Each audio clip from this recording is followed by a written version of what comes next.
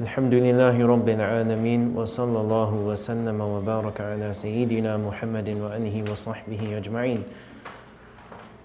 اللهم افتح علينا بحكمتك وانشر علينا برحمتك يا ذا الجلال والإكرام اللهم صل وسلم وبارك على سيدنا محمد وعلى آله في كل لمحة ونفس عدد ما وسعه علم الله يا عليم علمنا من علمك ما ترضى به عنا ولا تؤاخذنا بما تعلمه منا يا حليم خلقنا بخلق الحلم وحققنا بحقائق العلم سبحانك لا علم لنا إلا ما علمتنا إنك أنت العليم الحكيم رب اشرح لي صدري ويسر لي أمري واحلل عقدة من لساني يفقه قولي وصلى الله وسلم وبارك على سيدنا محمد وآله وصحبه أجمعين والحمد لله رب العالمين السلام عليكم. Welcome everybody. Please everybody take a seat. Invite somebody over to you if they're sitting alone, like our sister Fatima Fayyad, she's sitting all alone. So somebody join her or something. Alhamdulillah. Welcome to you all. I'm very happy to be with you on this beautiful Saturday morning where we are starting to see the beginnings of winter. MashaAllah. But the warmth here in this room with everybody here together is palpable. So I'm very happy to be with you. And today, as you can see, we have some very special guests, a distinguished panel of ulama. So there, mashallah. Most of these are from my childhood. I used to sleep with them. Actually, that sounds really bad. Sorry, don't sleep with your teachers. But so I guess this is being recorded. So these are actually stuffed animals, alhamdulillah. But there's a very specific reason why they are here, alhamdulillah. Imam al-Ghazali, whose book we have the great fortune and blessing of going through together, is a master of images. And if you are following in the book, you will really see that. And I just realized we really can't. It's very hard to picture an image if it's just in words. And so that's why our friends here are here today. But we've been speaking about the matters of the heart. And we spoke about how all of religion, all of prophetic religion, all religion that is rooted in truth revolves around the heart. And so when we talk about our spiritual hearts, we're not talking about something that's abstract. We're not talking about something that's, of secondary importance or anything like that. We are talking about the very essence of reality. As we said, it is matters of the heart that truly matter. And God addresses our hearts. He does not address our hands or our bellies or our feet or even our brains. God addresses our hearts. And it is our hearts that are rewarded and our hearts that are punished. Ultimately, because everything comes back to our hearts. And last week we had the good fortune of going through some of the realms or the domains or the aspects of the heart. So we spoke about the nafs, the self, the soul. We spoke about, actually, first of all, the heart itself, the qalb, right? This amazing, when we speak about it physically, of course, we're referring to this amazing physical piece of flesh. But when we speak about the physical heart, it is that aspect of us that gives life to our spirit, just as our physical heart gives life to our physical bodies. And we spoke about the nafs, which is the self, which is identity, what you refer to when you say I. We spoke about the aql, which is the intellect. And we spoke about the ruh, which is the spirit. And we talked about how all of these things are referring to a single reality, which is a subtle aspect of the human being. A subtle, lordly aspect that is the means by which we know things. And is the means by which we come to know the greatest object of knowledge of all, which is God. And this week, God willing, we turn to some new questions. The whole point of talking about the heart right? We can speak about how it's important and stuff like this, but ultimately we want to empower ourselves with practical knowledge so that we know how to interact with ourselves, so that we know how to interact with creation, and so that we know how to interact with God. And all of this is laying the groundwork for that. But this week, we get to explore, or we get to move more into some of that territory. And the questions that we want to talk about this week. The first one is, how does the spiritual heart cooperate with the body and the senses? Right? What's the relationship between the spiritual heart and the body and the senses? And the second question we have is, what makes the human being so special among creation? What is it that distinguishes the human being? All right, so are we all on the same page? Those are the questions we're going to try to answer today, inshallah. And I forgot, my notes fell on the floor.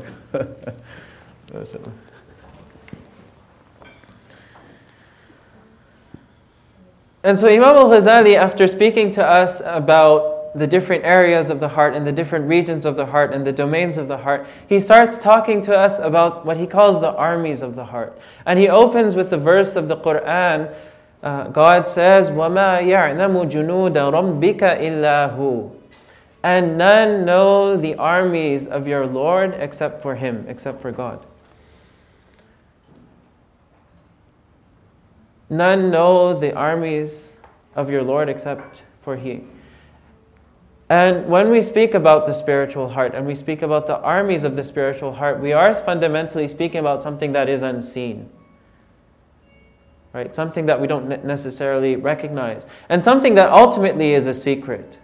God's secret in creation.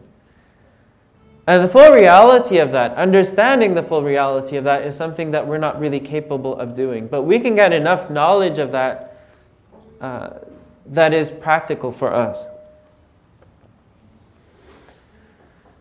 But inasmuch as Imam al-Ghazali establishes that it is the heart that is really the essence of the matter, that everything comes down to our spiritual hearts, then what role does our body have? What role does our brain have? What role do our limbs have? What role do all these other aspects of us have? And so he speaks about the body as a markab, the body as a vehicle. Because of course we live in this world. Because of course our spiritual journey takes place in the context of our physical journeys. It becomes so important that we take care of our bodies, that we honor our bodies, that we love our bodies, right? And that we maintain our physical health. Because we cannot progress on this spiritual journey if our bodies are unsound, if our bodies are unwell. Right? If we don't have energy to serve our brothers and sisters, if we don't have the strength to bow down to God in prayer or to work to earn a living, then it becomes very difficult for us to progress on our path. But he says that all of our faculties, every aspect of your being, is like an obedient servant of your heart. And the Imam says that the example of your limbs and your eyes and your nose and your ears and all of these other aspects compared to your heart is almost like the angels are with God. Because when your heart commands your limb, like when my heart, my spiritual heart commands me to go like this, commands my arm to stretch out, my arm stretches out. And my arm doesn't think twice about it, right? My arm just does it. When I stand up, right, my legs jump into action. That's because my heart has commanded my legs. When I speak,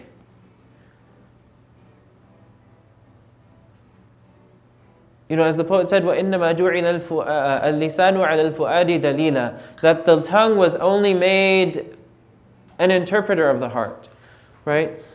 And so the tongue is a reflection of my heart.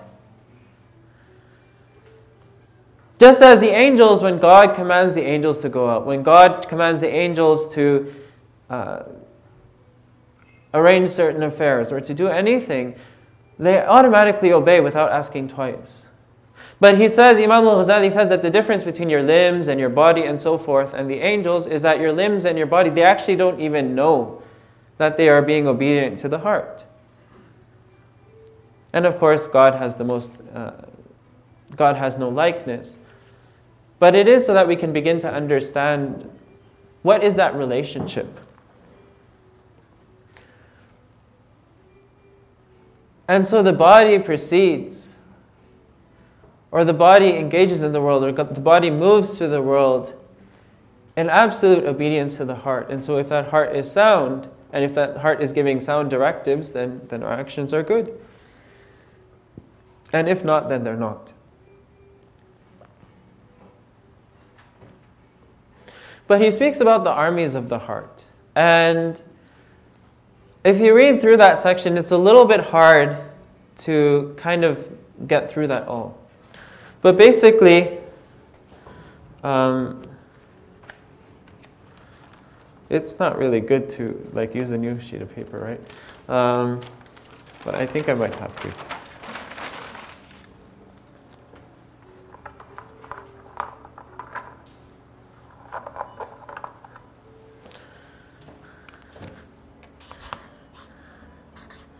So you have the armies of, I have to do this in red, right? Of the heart.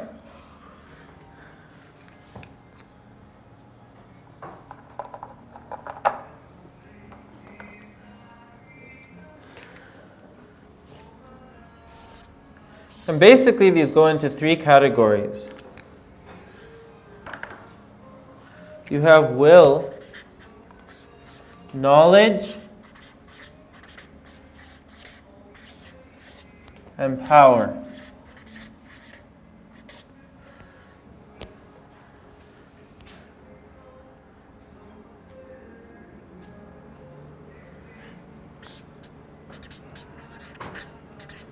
So will is internal, knowledge is internal, and power, you see that on the outside.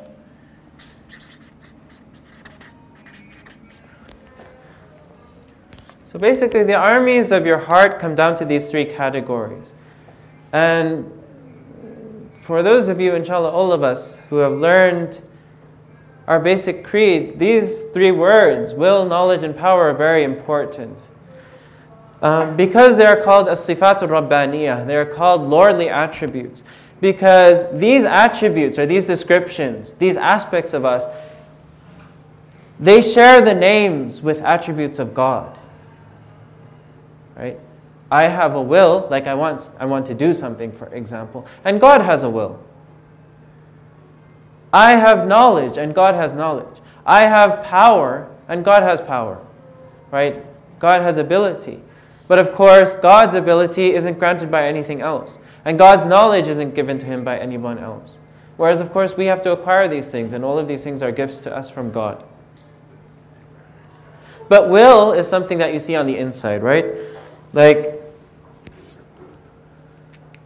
Will is something like if I want to do something, if I want to reach and touch this glass, before I touch the glass, you don't actually see my will. You don't actually see what I want to do. And you don't see the knowledge that I have either. You don't see the things that I know. Power is external because you see my ability, right? You see me moving the glass, like picking up the glass and moving it.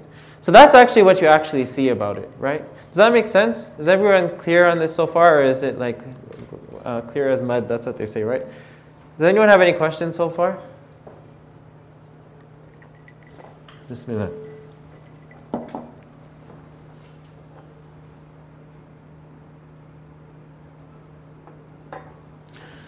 I'm actually going to switch these.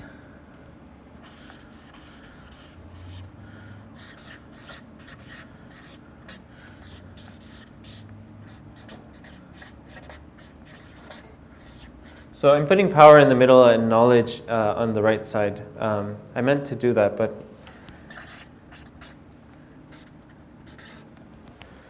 okay.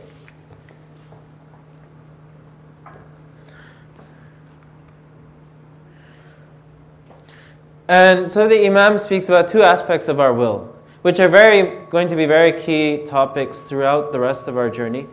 He speaks about anger and appetite.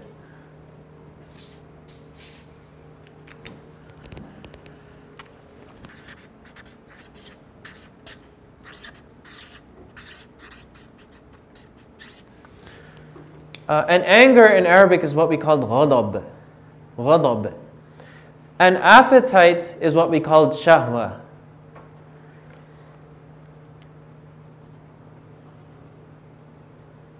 Anger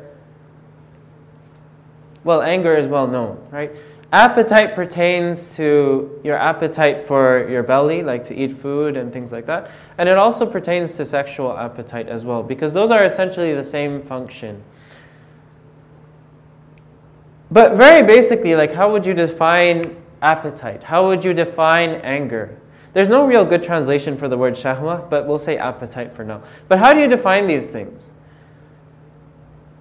Because like the very basic meaning of anger, the very basic function of anger is to ward off harm. And the very basic function or meaning of appetite is to bring about benefit, right? Like if you don't have any appetite, then you can't eat, and then you pass away, and things like that. The species can't continue. So it brings about benefits. And anger likewise wards off harm, because somebody hurts you, somebody causes you some difficulty or something like that. You get angry, right? And if you don't have that anger, then people oppress you, or people can walk all over you, or so on and so forth, and you can't respond. But that is basically what your will consists of, is warding off harms and bringing about benefits. Right?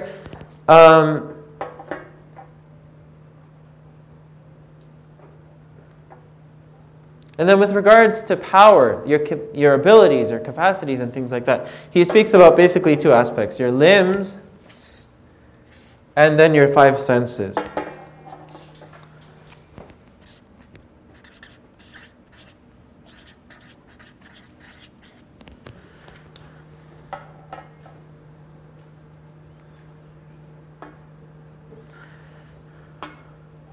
I'm not going to write out the senses, but I think we all know that, mashallah. But I'll just do this, yeah. 1, 2, 3, 4, 5, right? So your sight, your taste, your touch, your hearing, and the fifth one that I'm missing, smell, right? Yeah, there you go. Mashallah. So your limbs basically enable you to do the things that you want to do, right? Like, I'm thirsty. Therefore, I pick up, like my limb, my arm enables me to pick up this water and to drink it. That's how your power manifests. But then you have this other aspect as well that, you're able to see. You're able to take in information, right? You're able to hear things. You're able to taste things, and so on and so forth, right? And that's another aspect of your ability.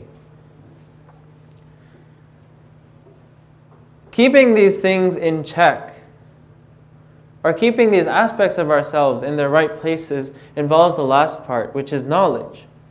And that again is an internal aspect of you.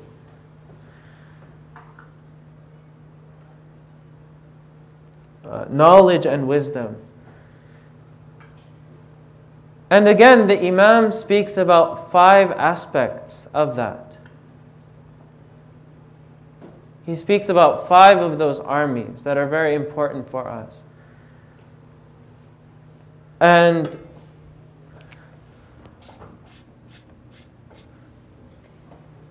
so just as we have 5 senses, 5 external senses, so too do we have 5 internal senses. Senses of the way we process information. So he speaks about, for example, imagination, khayal, right? So, for example, if I'm looking at my brother Saad, and he's sitting there with a frown, right? No, that was become a smile, right? But I close my eyes. And I can picture him exactly as he was, right? That's called khayal, that's called imagination, right? So I get a mental image of him. Then you have memory. So like, not only do I have that mental image of him, but I store that somewhere. I store that in my mind, or I store that somewhere. So if I ever want to think of, like, if tomorrow I'm walking and, I'm walking to the supermarket or something, and I think of, Saad is a great guy, right? I get a mental image of him. And maybe it's the same image that I just registered because I stored that in my memory. Then you have tafakkur, you have reflection. So I think about all of the images that I have of Saad, I reflect upon them, and I think about the places I've seen Saad and the wonderful things I've seen him do, right? You reflect on all of those things. Then you have recollection, right? So as I'm reflecting on Saad and how amazing he is and so forth, I recollect all of these wonderful memories that we've had together. And then you have what's called common sense, right? Al-hiss al-mushtarak. That's not the common sense understanding of common sense. We have when we say common sense, we understand, or we typically mean something different. But common sense here is the means by which we process information. So as I get this flood of beautiful memories I've had with my brother Saad, then I start to put those things together, and I start to attach meanings to those things. And I say, Saad, he really always got my back. He always had my back. And, he's a really nice brother, and he's a wonderful person, and so forth, right? So then I start attaching meanings to them. And then I start attaching meanings like, Saad is my friend. Saad is my brother, right? Processing this information.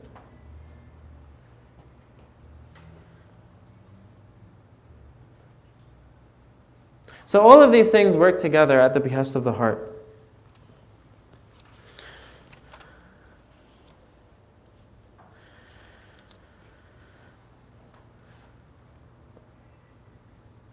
And so Imam al-Ghazali, in order to help illustrate these meanings for us, he paints out a few images to show us some of these relationships.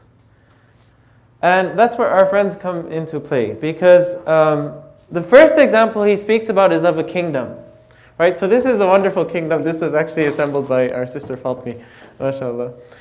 But this is a kingdom, right? I don't know if you can see it, but there's like lots of soldiers here and lots of common people too, and there's lots of monopoly houses and banks, or no, they're hotels, right? Lots of hotels and stuff like that, right? The kingdom is like your body. And every aspect of your body, right? So you have your arms and your legs, you have your brain, and you have your belly, and you have every aspect of yourself, your eyes and your ears and your nose. All of that is represented in the kingdom. And the ruler of that kingdom,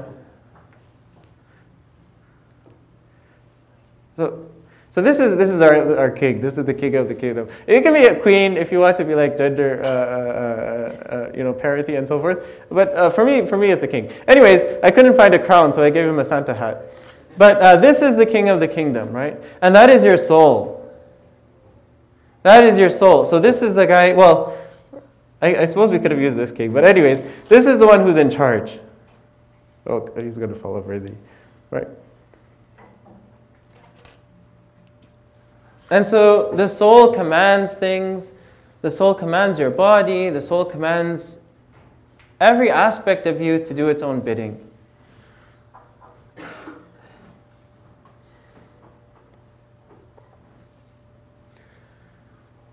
And the members of the body, like your arms, your legs, and all of this, those are like the craftsmen and the laborers, the people who are actually working in the kingdom.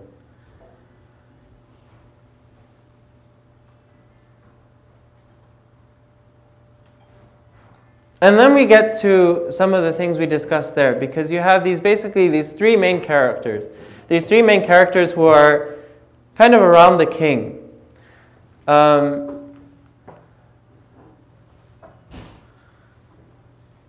You have the false advisor. Like you have the person who's always there giving advice to the king, but he's not very sincere. And you also have the true and sincere and intelligent advisor. That's your intellect. Right, this is from the University of Alberta, so this is like a faculty advisor or something. Anyways, this is the intellect, right? And so they're also fellow bears, that's why they get along well. The false advisor is the one who brings about, who brings in good things into the kingdom. So this false advisor brings in food and provisions and so forth, and leaves them there. But this false advisor also has his own projects. He has his own things that are of interest to him. He has his own desires for the kingdom. And he's not entirely sincere. This good advisor, who is the vizier or who's like the next in command after the king, the good advisor, which is the intellect, right? And your intellect, as we said before, your aql, is what sees the consequences of actions, right? It sees the end result. So, for example, you see some really delicious food, like a delicious croissant, like we said last time, right? And it's the 20th croissant, right? All you see is that, that looks really good. So you reach out and you grab it and you eat it. And then you eat the 21st and the 22nd and the 23rd. Your intellect sees that at the end of this endless stream of croissants, there's not very good things in store for me, right? Like, I'm going to get diabetes, and I'm going to get really sick, and so on and so forth, right? So that's the wise advisor. The wise advisor sees the end results of things. And the wise advisor also recognizes that this not so scrupulous advisor, the treacherous advisor, who does bring in a lot of good to the city and does bring in a lot of good things and so on and so forth, this is your appetite. And the wise advisor recognizes that the not so well-intentioned advisor, he does bring a lot of good into the city. And he does serve an essential function. But if he gets out of control, if he gets out of check, then that could destroy the whole city. Right? Because ultimately he wants to suppress this advisor. And he wants to gain power and he wants to gain influence, so that things run the way he wants them to run, right? And that's unfortunately the way that most of us run our cities. That's the way most of us run our kingdoms, because, if I want it, I take it. It doesn't matter who I hurt. It doesn't matter how it harms me, right? I'm hungry for that. Or I have an appetite for that. I'll take it. It doesn't matter if it's lawful or unlawful. That is the kingdom that is run by appetite. Then the king has another character. This is the head of police. I don't know. Does anybody know which Ninja Turtle this is? It's Raphael? Okay. Raphael is the head of them, right? Or no, it's Donatello. Donatello is the head? But Donatello has his sticks, right? Oh, Leonardo, you're right. My bad. Yeah. So this is the head of police, right? I couldn't find a police animal thing. So anyways, this is the head of police, right? And so the king works closely with the head of police to make sure that things are taken care of, right? And also to make sure that this treacherous advisor doesn't get out of hand, right? Because, we spoke about appetite as bringing in benefits. But when your appetite is out of control, you can also bring in things that are harmful, right? And the head of police, which is the anger, that wards off the harmful aspects. So the king or the soul has to make sure that these two balance each other out. And the anger doesn't get out of hand such that, the individual starts breaking relationships and things of that nature. Nor does the appetite get out of hand so that the person starts harming him or herself. And so it's a constant battle between these two things. And in directing these things, directing these two characters, the king or the queen must take the advice of the sincere advisor, who sees how things are going to end up. Does that make sense?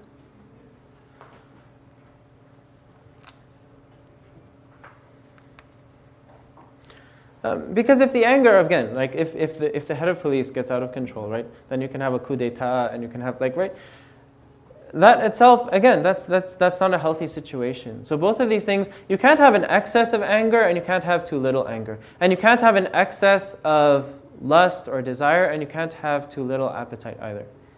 So that's the first image that Imam al-Ghazali gives us.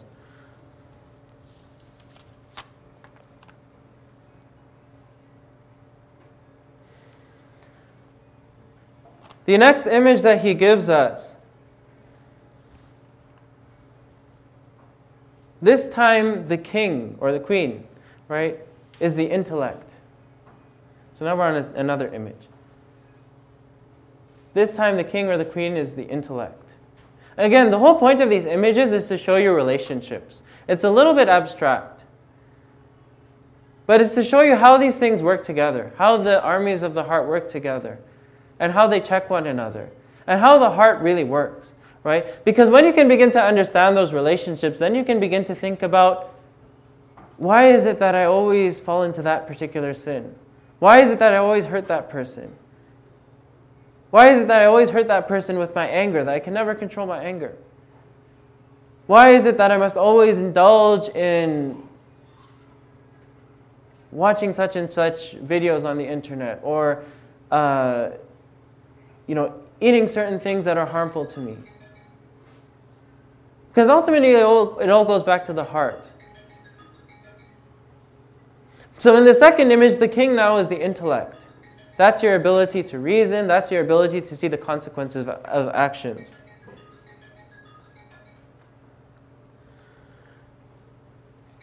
And the city, again, is the body. The city, again, is your faculties, your arms, your legs, and so on and so forth.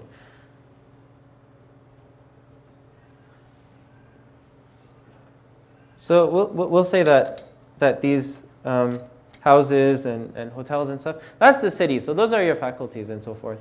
Then your senses, he says, your senses, like your five senses, your hearing, touch, and so on and so forth, those are your armies. And so they have a very valuable function. They have a very important function because they protect the rest of the body. Right? You gather information through that and so forth.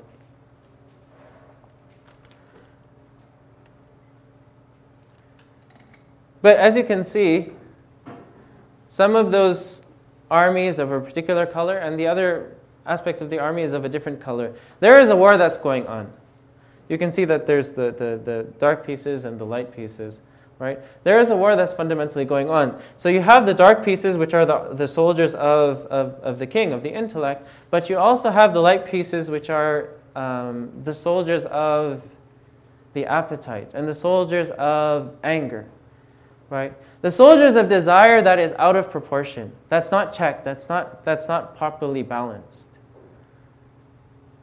Of the nafsul ammara, the lower self that constantly commands towards evil. There is a battle that's happening. And the forces of goodness, the dark forces, are directed by intellect. That this is in my best interest. This is not in my best interest. This is lawful. This is unlawful. This is pleasing to God. This is not pleasing to God.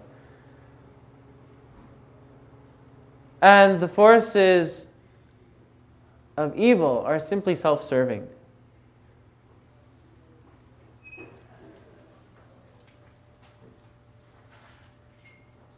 And the common people here are the limbs.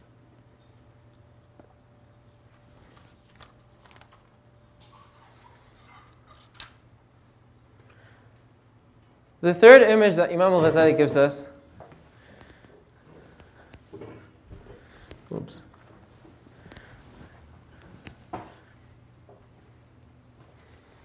is of a horseman or horsewoman, right? Trying to be sensitive, right? So this is actually a llama. I didn't have a horse, but this is a llama. My sister brought this from Peru when she was there, right? You have the horse person riding on the llama. That doesn't make sense. the llama person, right? Riding on the llama. And they also, the horse person also has a little dog. That's Snoopy, right? So when things are in their right places, this horse person is the intellect, right? That capacity of you, that ability you have to see the end aspects of things, and to think rationally, and to process information, and so on and so forth. The horse is your appetite, right? And the dog is your anger.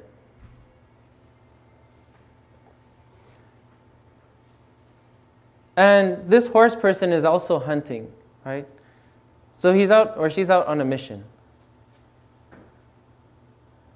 Now when things are right, like if the horse person, Yama person knows how to ride a Yama, and is very skillful in that and so on, and got enough sleep and had their coffee and so on and so forth, right? Then they're functioning well. And the Yama or the horse is well trained, it's domesticated, it listens to its owner and its rider and so on and so forth. And then the dog as well is obedient, is trained. The dog goes out at the bidding of its master. Then things are going to be all right? Because the dog will protect, the dog will look out and if there's some danger, the dog will warn the master. And they function as a unit together. And likewise, the horse enables the master to go out and find the prey and so on and so forth, and to travel far distances that the master wouldn't otherwise be able to follow. And all of that is at the bidding or the direction of this wise hunter, male or female. The intellect. But when things aren't in the right places, when the hunter really doesn't know what they're doing, they've never been on a horse before, they've never been on or maybe they have experience with horses but not yamas, right? So they're not really very skillful. That is like the obscuring of the intellect. And the yama or the horse isn't trained. And the dog, the anger, is also wild and so on and so forth. The dog maybe runs away or the dog attacks the owner or something like that. And the rider can't even ride the animal and so on and so forth because the appetites are out of control and the anger is out of control. And the intellect can't even see what are the next steps or how to respond. Things aren't going well. What does it do? It becomes nearsighted. It can no longer see the end consequences.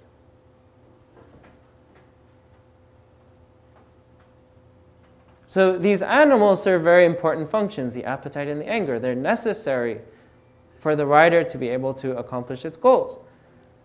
But they also need to be trained and they need to be doing things in the right way.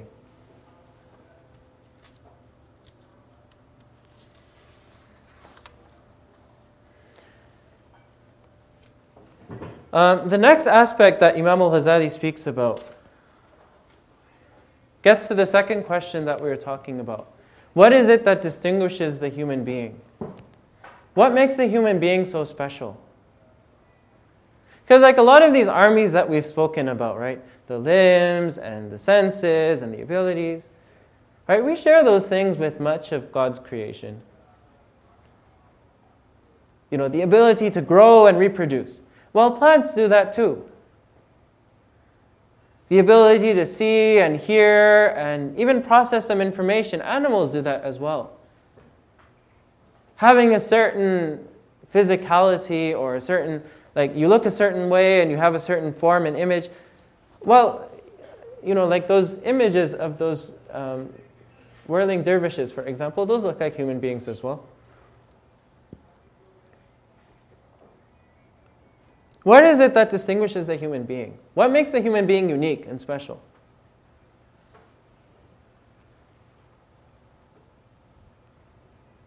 And it is, of course, the heart. It is, of course, the spiritual heart, but it is a very specific aspect of that heart. That this heart, this powerful entity was created to know God, was created to know Allah, and was created to have knowledge.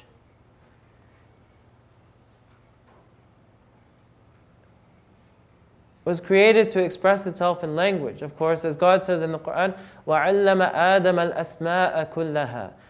And God taught Adam all of the names.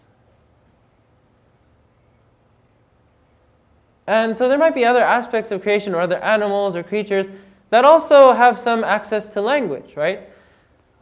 God says in the Quran,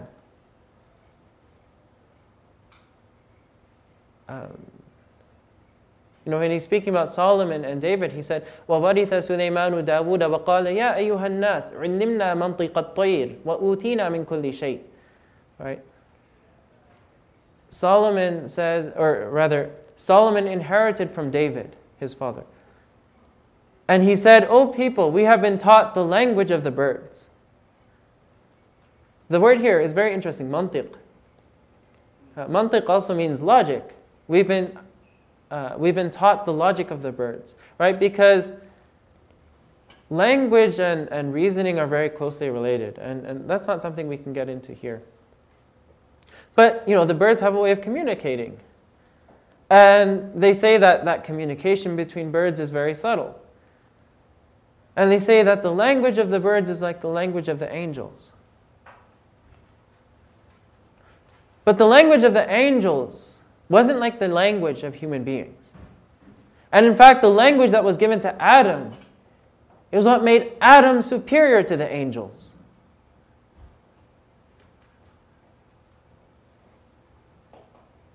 It is for that reason that Adam was made God's representative on earth.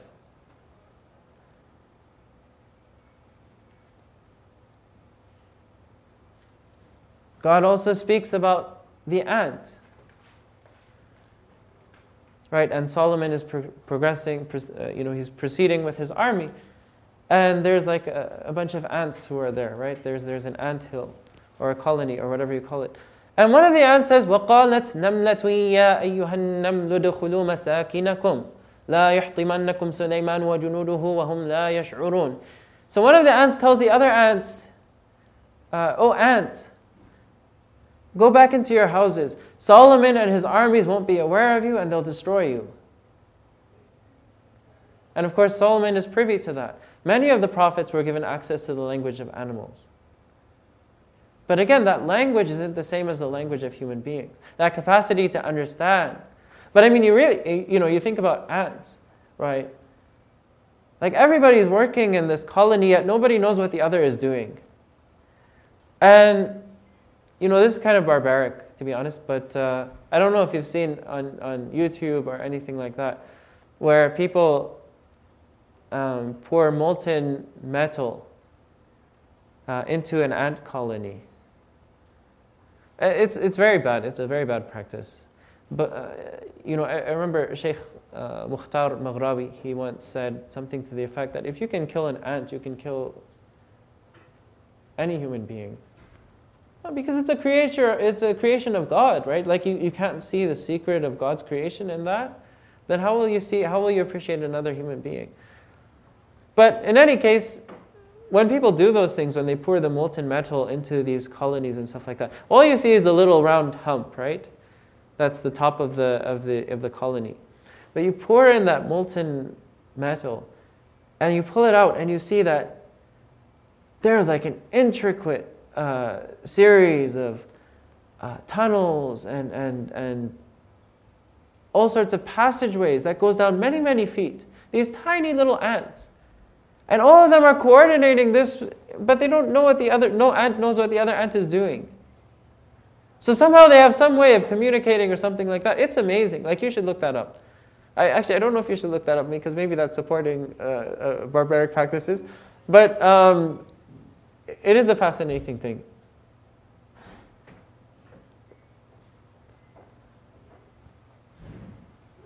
But as our scholars speak or think about, or traditionally how they've understood what really distinguished human beings, they called the human being al-hayawan al-natiq. the rational animal. And again, you have this word natiq, which literally means the articulating animal, or the animal that speaks. Right? We spoke about mantiq and natiq. They're the same root. Because speech is the logical extension of intellect or reason. But basically they said that all of these animals and all of these creatures and so on and so forth, we're like them in that we live and we die and we grow and we reproduce and we eat and we do all of these sorts of we build homes and so on and so forth. But what distinguishes us is that we have the capacity to think. We have a capacity to reason, which goes well beyond what any animal has, which goes well beyond what anything in creation has. And it is that very special aspect of us, right, that we're able to direct the armies of the heart in a way that's pleasing to God. If you look at children, like very small children, for example, they're like pure nafs, right? Pure anger and appetite, right? Like they want something that you don't give it to them, they want the cookie, then they start crying, right? And then they show their anger, right? And, like they start having a tantrum and so on and so forth, and, they hurt people and right? So children as well, they don't have that aspect. Like they don't see the consequences of things, right? They don't see that if they eat that cookie, then they're going to get all these cavities and they'll get all sorts of problems and so forth. They don't see that if they punch their brother, then their brother's going to start crying or something like that, right? Or their mother or what, right? Children also don't have that, but that capacity becomes developed with time.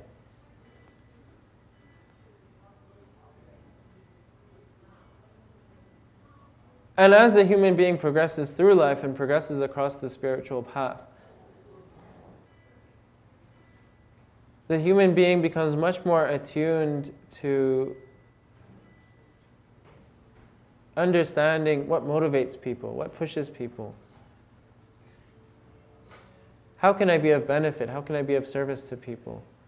That same knowledge is also an ability to manipulate people and to turn them to evil ends and so on and so forth. But that knowledge and that capacity increases. People begin to understand what is the consequence of my action. Empathy.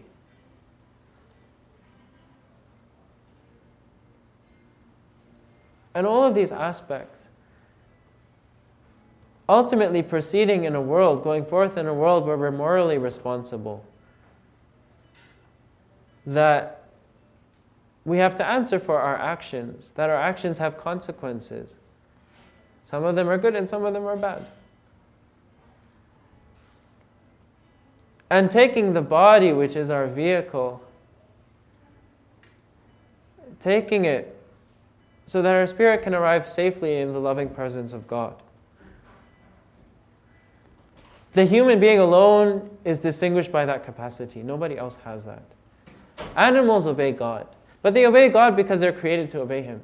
Angels obey God, but they're also created to be that way. And the human being is somewhere between angels and animals. Like the human being has both of those aspects. But it is when the human being is living to his or her full potential that he or she not only rises to the level of the angels, but surpasses that. Because it's squaring the circle, bringing together the animal aspect with the spiritual aspect, with the angelic aspect, right? That's an impossibility. Angels are pure spirit. They're not burdened by things of flesh and these basic needs and stuff like this. They don't have those appetites and desires. But when a human being can have those things and put them in the right places and take that journey to God, then the human being rises even above the angels because they've done something that's really impossible. And all things are possible by the will of God. They say, لَن تَعْرِفَ اللَّهَ حَتَّى تَجْمَعَ بَيْنَ الضِّدَّيْنِ. Like you will never know God until you can reconcile between opposites, until you can bring opposites together. The angelic aspects and the bestial aspects, those are opposites. And yet in taking the path, it is the human being alone who can bring those things together. And that's what makes the human so special. And this is why in the Quran, the women around Joseph, when they first see him, they said, Wallahi ma hadha bashara, in hadha illa malakun kareem. By God, this is not a human being. This is not but a noble angel. And yet they see him, he's very embodied, he's very beautiful, right? But they see the strength of his spirit, they see the strength of his angelic aspect that's perfectly melded with the beauty of his physicality. And they can't even understand what that is, right? That is the perfected soul. That is when all of the armies are in place and acting according to intellect, that are governed by the heart. But everything is in its right place. Imam al-Ghazali relates the hadith that's of a weak transmission.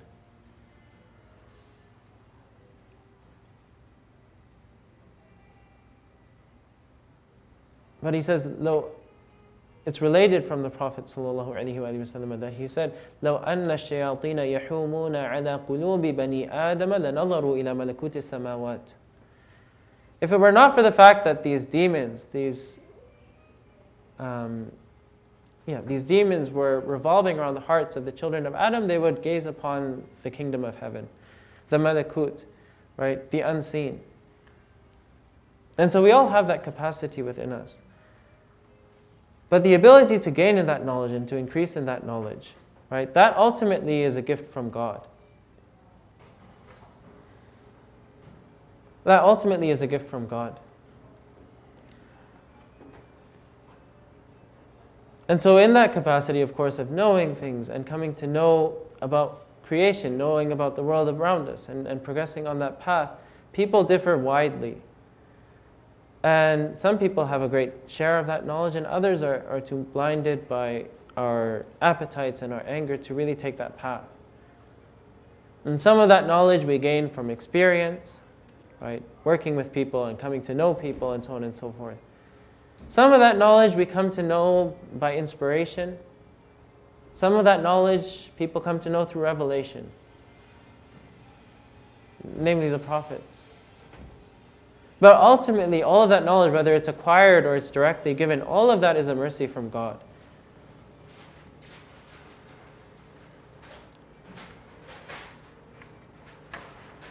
And in the famous hadith that's related by Imam al-Bukhari and Muslim and others, the authentic narration, the Prophet ﷺ speaks about God. He says, يَنْزِلُ رَبُّنَا إِلَى سَمَاءِ الدُّنْيَا كُلَّ لَيْلَةٍ حين يبقى ثلث الليل الآخر فينادي فيقول من يدعوني فأستجيب له من يسألني فأعطيه من يستغفرني فأغفر له. Like that our Lord descends to the lowest heaven. And of course, that's not a physical movement or something like that. God is beyond time and space. But God unfolds His special mercy in the last third of the night. And He calls out and says, who is asking that who is praying to me that I may answer him? Who is asking me that I may give her? Who is seeking my forgiveness that I may forgive her?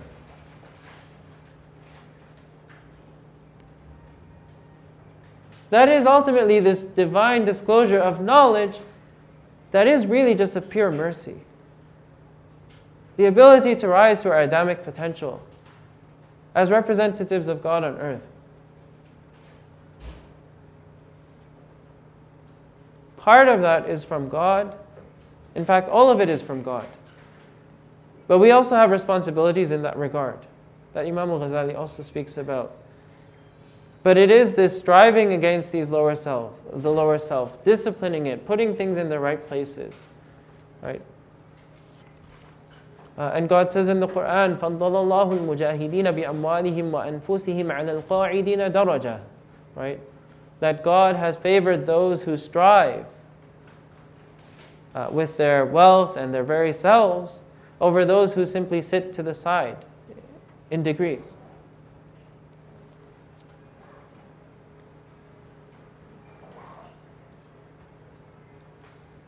He says, وَأَمَّا مَنْ خَافَ مَقَامَ رَبِّهِ وَنَهَى النَّفْسَ عَنِ الْهَوَىٰ فَإِنَّ الْجَنَّةَ هِيَ الْمَأْوَىٰ. Right? As for those who fear the station of their Lord and prevent themselves from following idle desires, the garden shall be their place of repose.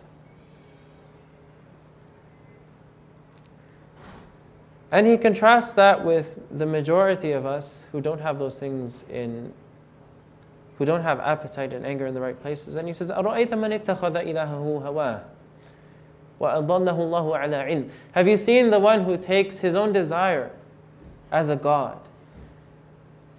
And God causes that person to stray out of knowledge of who they really are. And then he says in another verse, فَمَثَلُهُ كَمَثَلِ الْكَلْبِ إِن تَحْمِلْ عَلَيْهِ يَلْهَثْ أَوْ تَتْرُكْهُ يَلْهَثْ. His likeness is as a dog. If you go after him, then he just pants, and if you leave him alone, he just pants. Right? So we have these two capacities. Right? We have the capacity to rise to above even our angelic aspects, to become true human beings in the full sense of the word. And we also have the capacity to become worse than animals and no different than animals. But it is in taking that better path, in striving against the self, and putting things in the right places, that really we unlock our full potential. And this is why the heart is so important. This is why learning about the heart is so important. So that we can fulfill that very special distinction and come to fully enjoy and embody the great blessing with which God has given each and every one of us as sons and daughters of Adam. That's all I have now. There was another image that I wanted to do with those guys, but I think we'll leave it for now. But does anybody have any questions or comments or concerns or refutations or anything like that? Everything is welcome.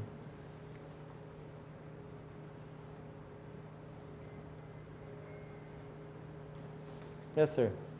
So, Assalamu Alaikum alaikum. salam. Based upon the understanding of the relationship of all these elements of the soul in a human being, then, and so I'm just thinking out loud, and correct me in my understanding, the resultant state then of a kingdom in which the advisor is listened to, the appetite is kept in check, the head of the police, anger, does their job properly without stepping over bounds. The resultant state might be then considered in the state of the heart and the person's suluk, and that the more the kingdom continues to be well run and managed, the resultant state and resultant blessing upon one's spirit. Because I guess what I'm getting at here is that it's one thing to have oneself in check for a moment. Like right now, our minds are focused, inshallah, we're taking our notes, our aql is telling us this is a benefit, our heart is feeling the impact of the words. We're not running over to grab a cup of coffee or grab something else so our appetite is in check. But it's for this moment. But it seems that to have a resultant spiritual state in effect to derive from it, it needs to be continuous. And I guess what I'm getting at is do you have anything to share upon that, about how a kingdom can be in check, but time and giving it time is also an element in all of this?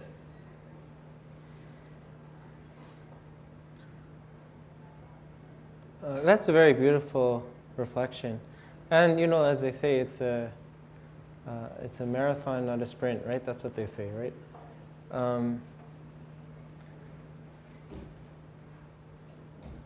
Things can be well in the kingdom at any one time.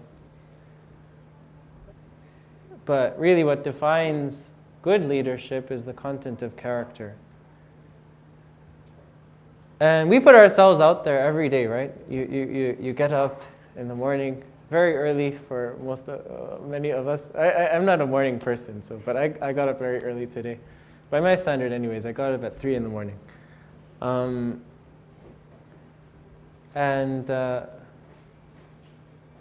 You get up, you brush your teeth, you tidy yourself and put on your clothing and stuff, and you go out into the world. And really, it's like you spent your whole lifetime just building up to that one day. And all of your faults, you bring that out into the world. All of the beautiful things that you represent, all of these strong principles for which you work and strive, and all of these beautiful virtues that you embody, all of that is there too. And every comment that we make, every step that we take, every breath, every aspect of stillness or movement, all of that reflects our heart ultimately. Every time we hurt somebody, every time we rectify or reconcile between two people, every time we fall into any sort of sin, and any time we do anything that's good, all of that really ultimately reflects the state of our hearts, right? And all of those moments, right? All of those moments are just small pieces of a much bigger picture. And in each of those moments, right, in those microcosms, in those small moments, in every drop you can take, in every drop is the whole ocean. But we work on it, and we recognize our faults. We recognize, we need to have moments of introspection where we look back and think about, what did I do today?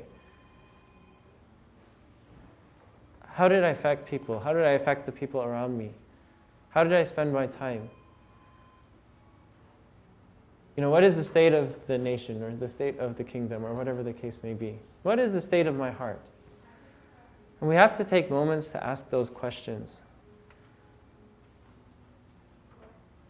When I made fun of my brother Saad for whatever reason, I don't know why. Like, why did I do that? What was it in my heart that pushed me towards that? Like, maybe I wasn't happy that, he had some success in his job or something like that, and my job was going really crummy. That's not a real situation, but yeah, God gave him lots of success. But, and so maybe I made fun of him, or I put him down or something like that. What is that? Is that greed? Is that jealousy? What is that? What's in my heart?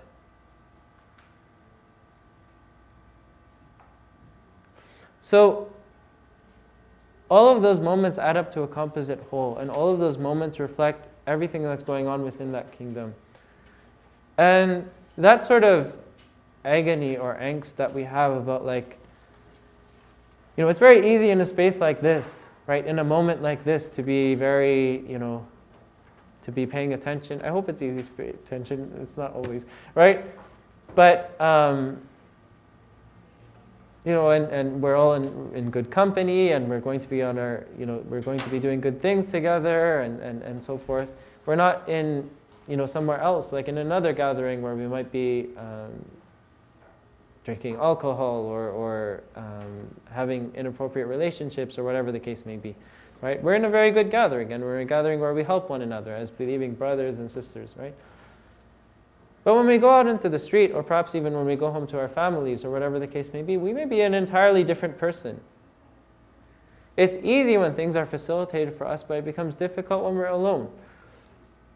And of course, the companions of the Prophet ﷺ, they recognized that. And that really hurt them. Because they recognized, when we're in your presence, when we're with you, when we're with the Prophet ﷺ, we're always so good, and we feel so close to God, and we feel like really special people, and so on and so forth. And we're very careful about the way we think and act, and so on and so forth. But when we leave, we're not like that. And so Hanzala, everybody knows the story of Hanzala, who started saying, Nafaqa Hanzala. Like Hanzala has gone munafiq. Hanzala is a hypocrite. Right? Because, and he was just calling it out in the street. And then Abu Bakr has to ask him, what happened? And he explains that, when I'm with the Prophet ﷺ, I'm one way. And when I'm elsewhere, then I'm a different way entirely. And Abu Bakr felt, I'm the same way. Like I have the same challenge. And so they go to the Prophet ﷺ and they complain. And the Prophet ﷺ beautifully explains to them that, if they were able to maintain the same state outside as they had when they were with the Prophet ﷺ, then the angels would shake their hands in the streets. But he said there's a time for this and a time for that.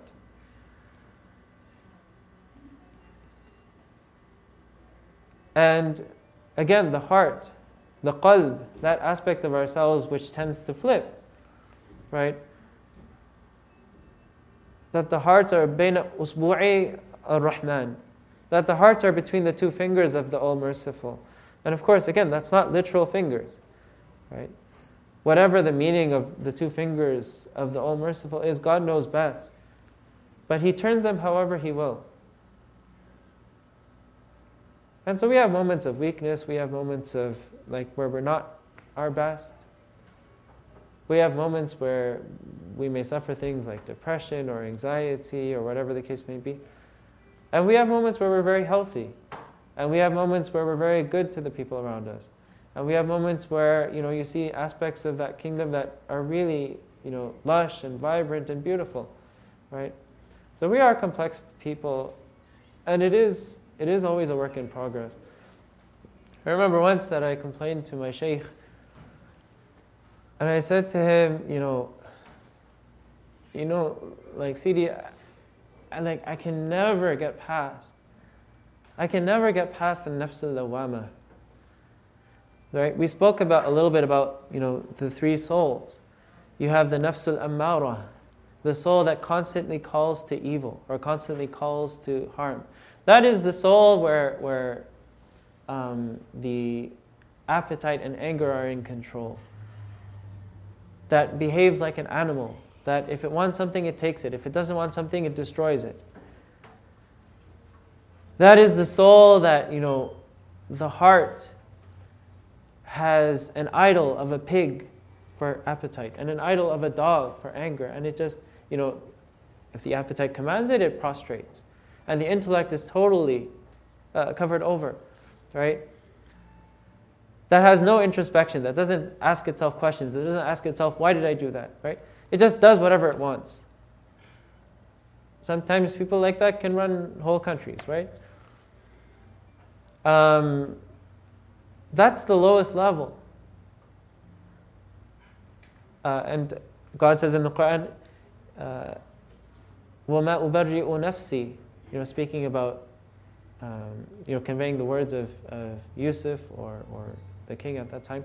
وَمَا أُبَرِّئُ نَفْسِي إِنَّ النَّفْسَ لَأَمَّارَةٌ بِالسُّوءِ إِلَّا مَنْ رَحِمَ رَبِّي. Right? And I do not absolve myself. Indeed, the soul is always calling to evil except those upon whom God has mercy. Right? That's the nafs al-amarah. That's the lowest level soul. That's like the reptilian soul. Right? Then you have the nafs al-lawama. And the nafs al-lawama is the soul that constantly blames itself. Right? And the nafs al-lawama is a very amazing thing. It's a very big thing. And God takes an oath by the nafs al-lawama in the Quran. He says, "La uqsimu bi yawm al-qiyamah." I take an oath by the day of rising, of resurrection. "Wa la uqsimu bin nafs al-lawama." And I take an oath by the soul of constant reproach. Right? The soul that always blames itself, because that's where most of us probably are, where we take one step forward and two steps back, and two steps forward and one step back. Right? Like, why did I do that again? Like, why did I hurt that person again? Or why did I, lie, or why did I slander somebody, or why did I do this or that or the other thing? Like, why do I always fall? Why am I always gossiping? Why am I always getting into other people's business? Right? Why can I never get my prayers in on time? Why can I never fast, or whatever the case may be, right? So we make mistakes and then we blame ourselves. And that is a very beautiful state to be in. Because inshallah, that's like the second image where you have these two armies that are fighting one another. And inshallah, the king, the intellect will prevail. But being in the state of nafsul lawwama is ultimately not a state in which one can stay. Because when you have this like fundamental conflict, like this huge conflict right in the middle of your heart, you can't live like that. Like if you're always at tumult and everything's always like shaken up, like you can't live like that forever. And either you'll go back and default and stop blaming yourself and instead just like, submit to your desires and submit to your anger and so on and so forth. Because that's a state of, you can say tranquility, but it's not really tranquility. It's like we've covered over our senses and we've covered over our intellect so that we don't ask questions anymore. And we're numb to the world.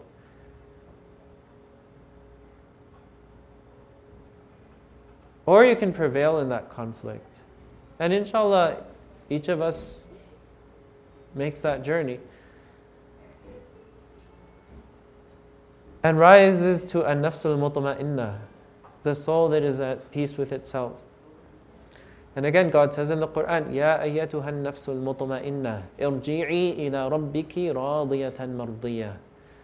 O you soul that is at peace with herself, return to your Lord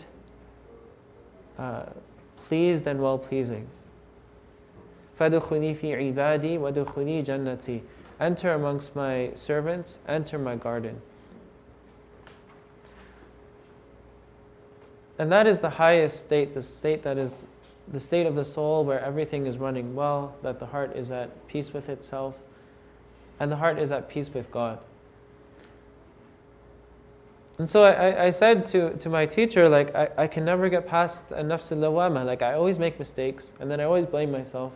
And then I make the same mistakes again and again and again. And he said, وَالَّذِينَ جَاهَدُوا فِينَا لَنَهْدِيَنَّهُمْ سُبُلَنَا وَلَمْ يَقُلْ سَبِيلَنَا. He said, God says in the Quran, those who strive in our path, those who strive for our sake, we will guide them to our paths, like plural. And the Shaykh said that God didn't say we'll guide them to our path. Right? Those who strive for our sake, like they make mistakes and then they're like, I'll never do that again, and they try to set things right and so on and so forth. Those who strive for our sake, right? Because they want to set right what's between them and God, and they want to get to that state of peace, and they want things to be right and okay. Those who continue on that struggle, we will guide them to our paths. And what I understood from that is that one of the significance, or perhaps part of the significance of him saying paths and not path, is that it's not like the same journey for everybody. And you may make a mistake, and then you repent, and then you try to set things right, and then you make another mistake, and you make the mistake again and again and again. But each time you make that mistake is a little bit different. And each time you make that mistake, in fact, you may think that a door is closing, but in fact a new door is opening, right? Because you recognize something about yourself. You recognize that you have this weakness. You get some insight about yourself. You find another way to move forward. And so each time you do that, a new path opens up to you. Those who strive in our way, we will guide them to our paths. And so your experiences and everything, it's all unique.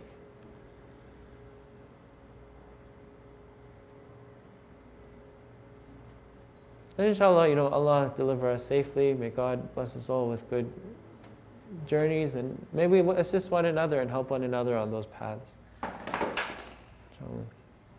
Is that okay? Or I didn't really answer your question, right? That was beautiful. That's what how you tied it to the three states of the soul is exactly how I was seeing it. And, subhanAllah,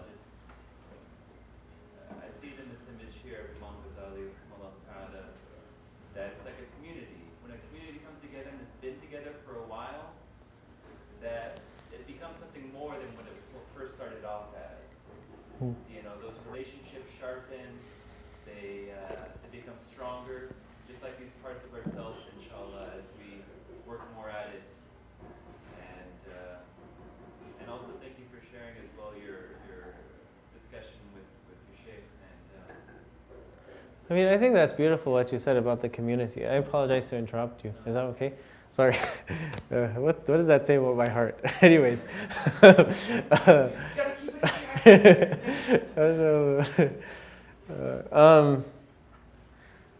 One of the things as well that same teacher mentioned once,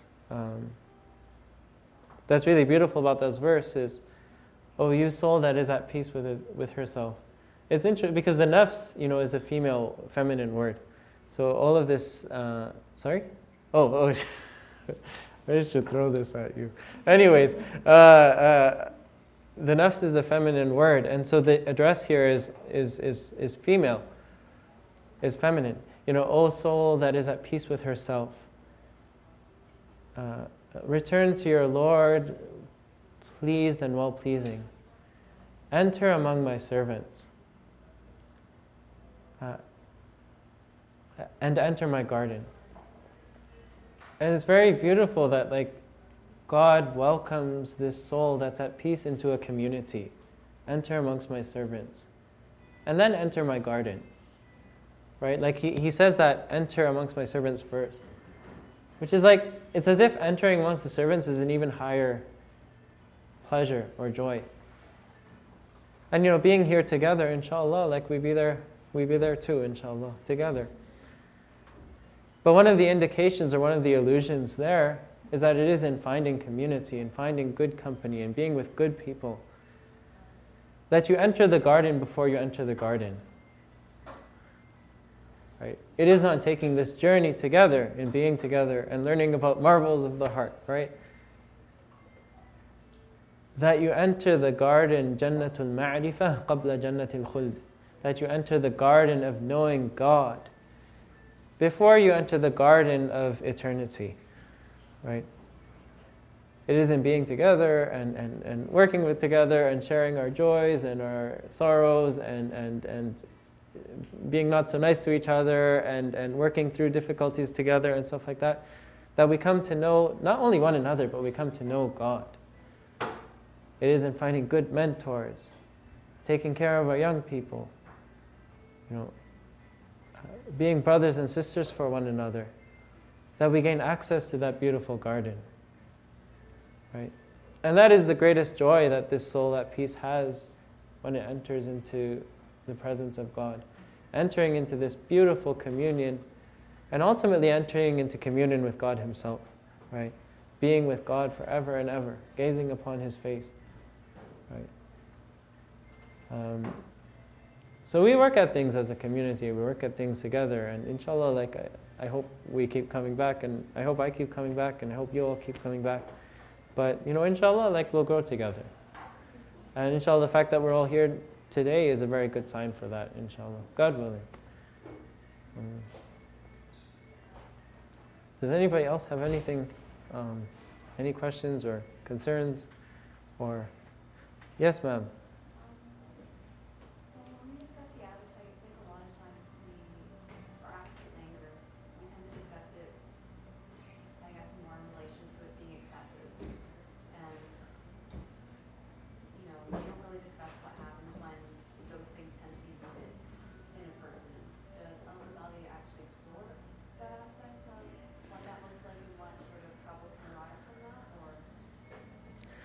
I think that's very important. We speak about anger and appetite being at excess. And I tried to touch on that, the other aspect of that, which is when anger and appetite are lacking. And Imam al-Ghazali does speak about that. But I think that often our discourse or the way we talk about these things is very unbalanced.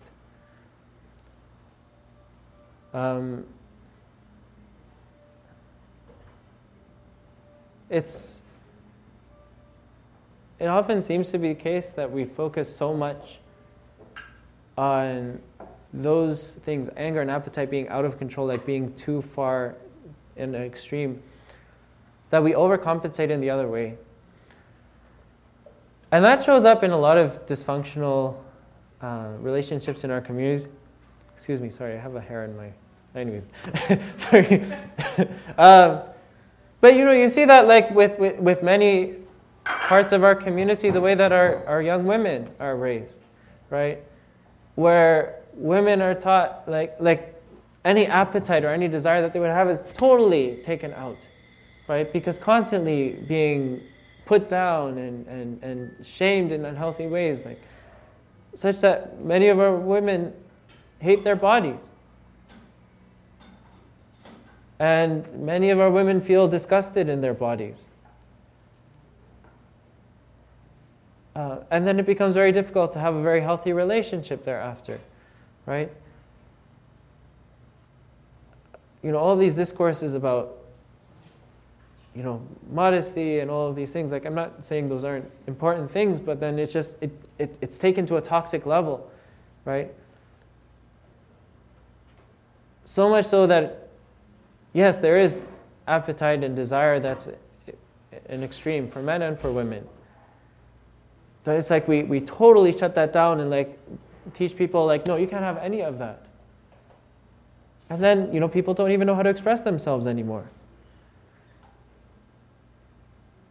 And people don't feel comfortable in their bodies. And, they can't eat anymore because they're scared of maybe looking a particular way or whatever the case may be. Or maybe it's not becoming of someone, like it's not appropriate for somebody to enjoy that food or something like that, because that's the messaging they've been taught. They can't have a relationship. Like if they marry, for example, then they can't be touched because they feel so foreign to their own body. I've seen that a lot. Right? Anger as well. I mean, I remember when I decided I wanted to take religion seriously. Like one of the things, like people were speaking a lot about anger.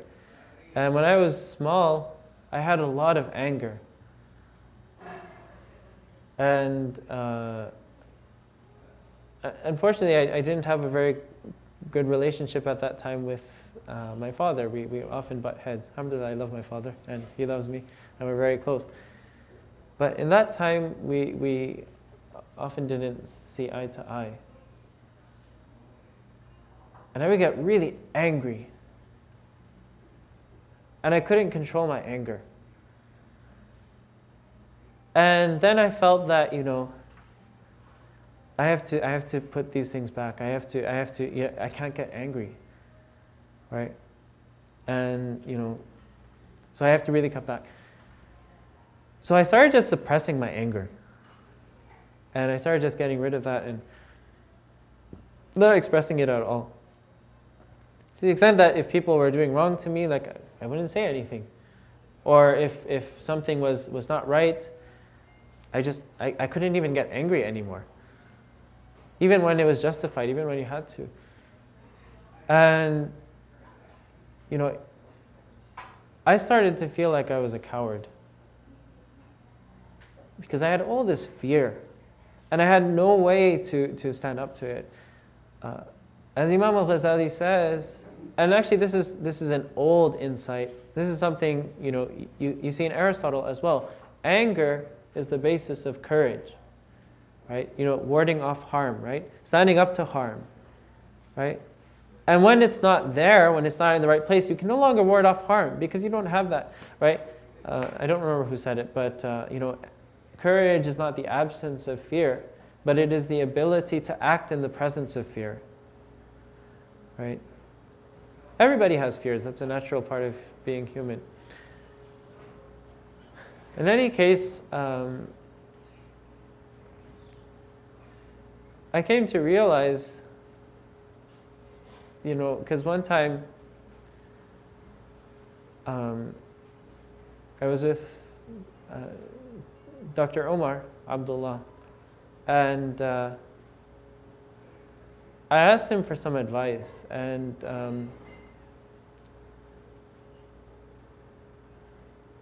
we had been together at that time for a few months, and we were basically living together, but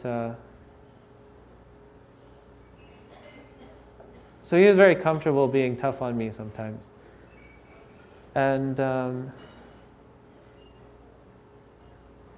But I remember that time he really broke me, and he said that you're not a child anymore. And I just remember like the way he really shook me up. But part of what I realized is that like I can't mature and I can't be the man that I'm supposed to be because I don't have my anger anymore. I had my anger, but it was covered up. And like I was like everybody's little brother, like everybody thought of me like their little. But it's because I don't stand up for myself, and I'm very passive. And it took me years. Like I recognized that about myself, and then I just started. Like there would be moments where I'd get like slightly annoyed or something like that, and there's like there it is. There's your anger. You saw it, right? And then I just let it out. Like slowly, like I taught myself to cover it up so much, but then I just like let it out a little bit, and then sometimes it went a little bit overboard. But I was like, there it is, right? You can still get angry, and alhamdulillah, by the grace of God, like I feel like much more comfortable, or I feel like I'm in a much healthier place with that because I feel like I'm more attuned to, I'm not saying that it's perfectly balanced or something, but like I'm more attuned to when I need to show that anger and when that needs to come out, right? But we often don't speak about those things. We often don't speak about anger being lacking or appetite being lacking. And that does lead to a very unbalanced discourse. And that is part of why we talk about the heart, right? Because we need those things, right? If you can't bring any goodness to yourself and you can't warn off any evil, you're not even living. And there's a lot to be said about that. I hope that's an okay beginning. Yeah. Inshallah. Thank you for your comments. Some follow-up. I think we should actually finish maybe because... Well, sure. But just, of course, Imam Ghazali speaks about this in the following text. Yeah. Right. Absolutely. Yeah. Sorry, I didn't mean to interrupt you, but... Well, come on, man. You're getting so angry at me. Alhamdulillah. Inshallah. Thank you all for coming. Alhamdulillah. Would you like to share something?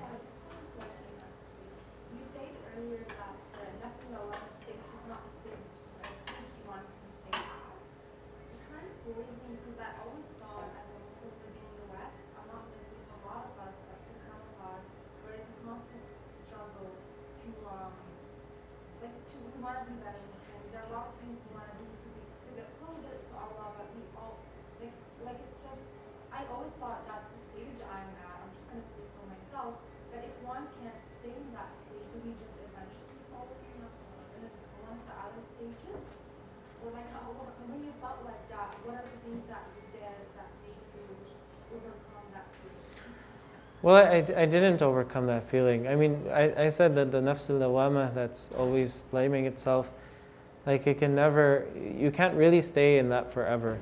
And you were asking about, I'm just repeating that because I'm not sure everybody heard, but, and also if I'm messing up in my summary, then please let me know. But like, living in the West, it's often a struggle. And, just to fulfill our basic obligations and, sometimes we get stressed out and we let out ugly aspects of ourselves onto other people and so on and so forth. Like we make so many mistakes. And does that mean that we're just going to default to one of these other states because we can't always be at that conflict? Is that fair? No, is that did I summarize what you're saying? Well, yeah.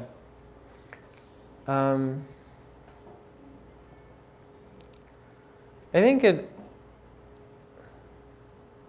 big aspect of that is like we're always, like you never reach perfection, right? And we're always making mistakes. Again, as it's related from the Prophet sallallahu alaihi wasallam, كل ابن آدم خطاء وخير الخطائين التوابون, right? That every son of Adam, every daughter of Adam is excessively prone to making mistakes. Everybody. Excessively prone to mistakes. And The best of those who are excessively prone to making mistakes are those who are excessively prone to turning back to God. Like a tawwab, it's not like ta'ib. Ta'ib is like somebody who turns back to God. A tawwab is somebody who always turns back, right? And perhaps part of it is also reframing the issue as well. I mean, in the sense that part of it is also embracing our challenges and embracing the certain things that we're working on, certain things we're trying to grow in, and so forth. And perhaps not framing it as some sort of adversarial thing, like where we're constantly at odds with our own selves. And we do wrong things, and we do have to compensate, and we do have to set things right after we've done wrong.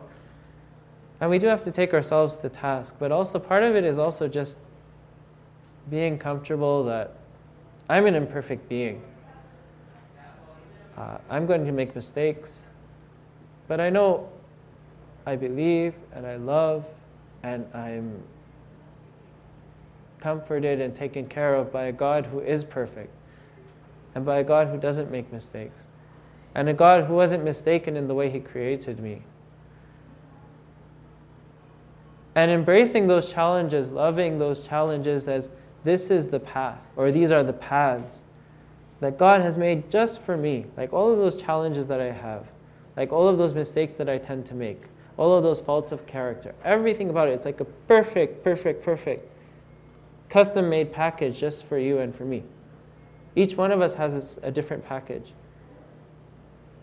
And recognizing that, yeah, I've done really bad things. I've done things I wish I didn't do.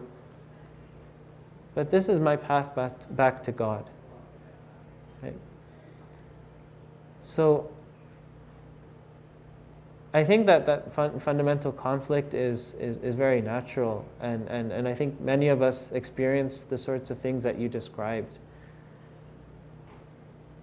But I think part of how we come to terms with that is also recognizing that we're human beings and recognizing that we are going to make mistakes, but also embracing that and moving forward in the recognition that God isn't some angry man who wants to punish you and torture you. And so God loves you more than anybody who's ever loved you, more than your parents, more than your spouse, more than your children, anybody who's ever loved you.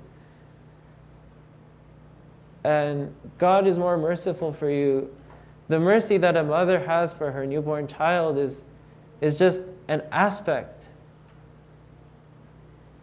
of a fraction of God's mercy, right? And so we embrace that mercy.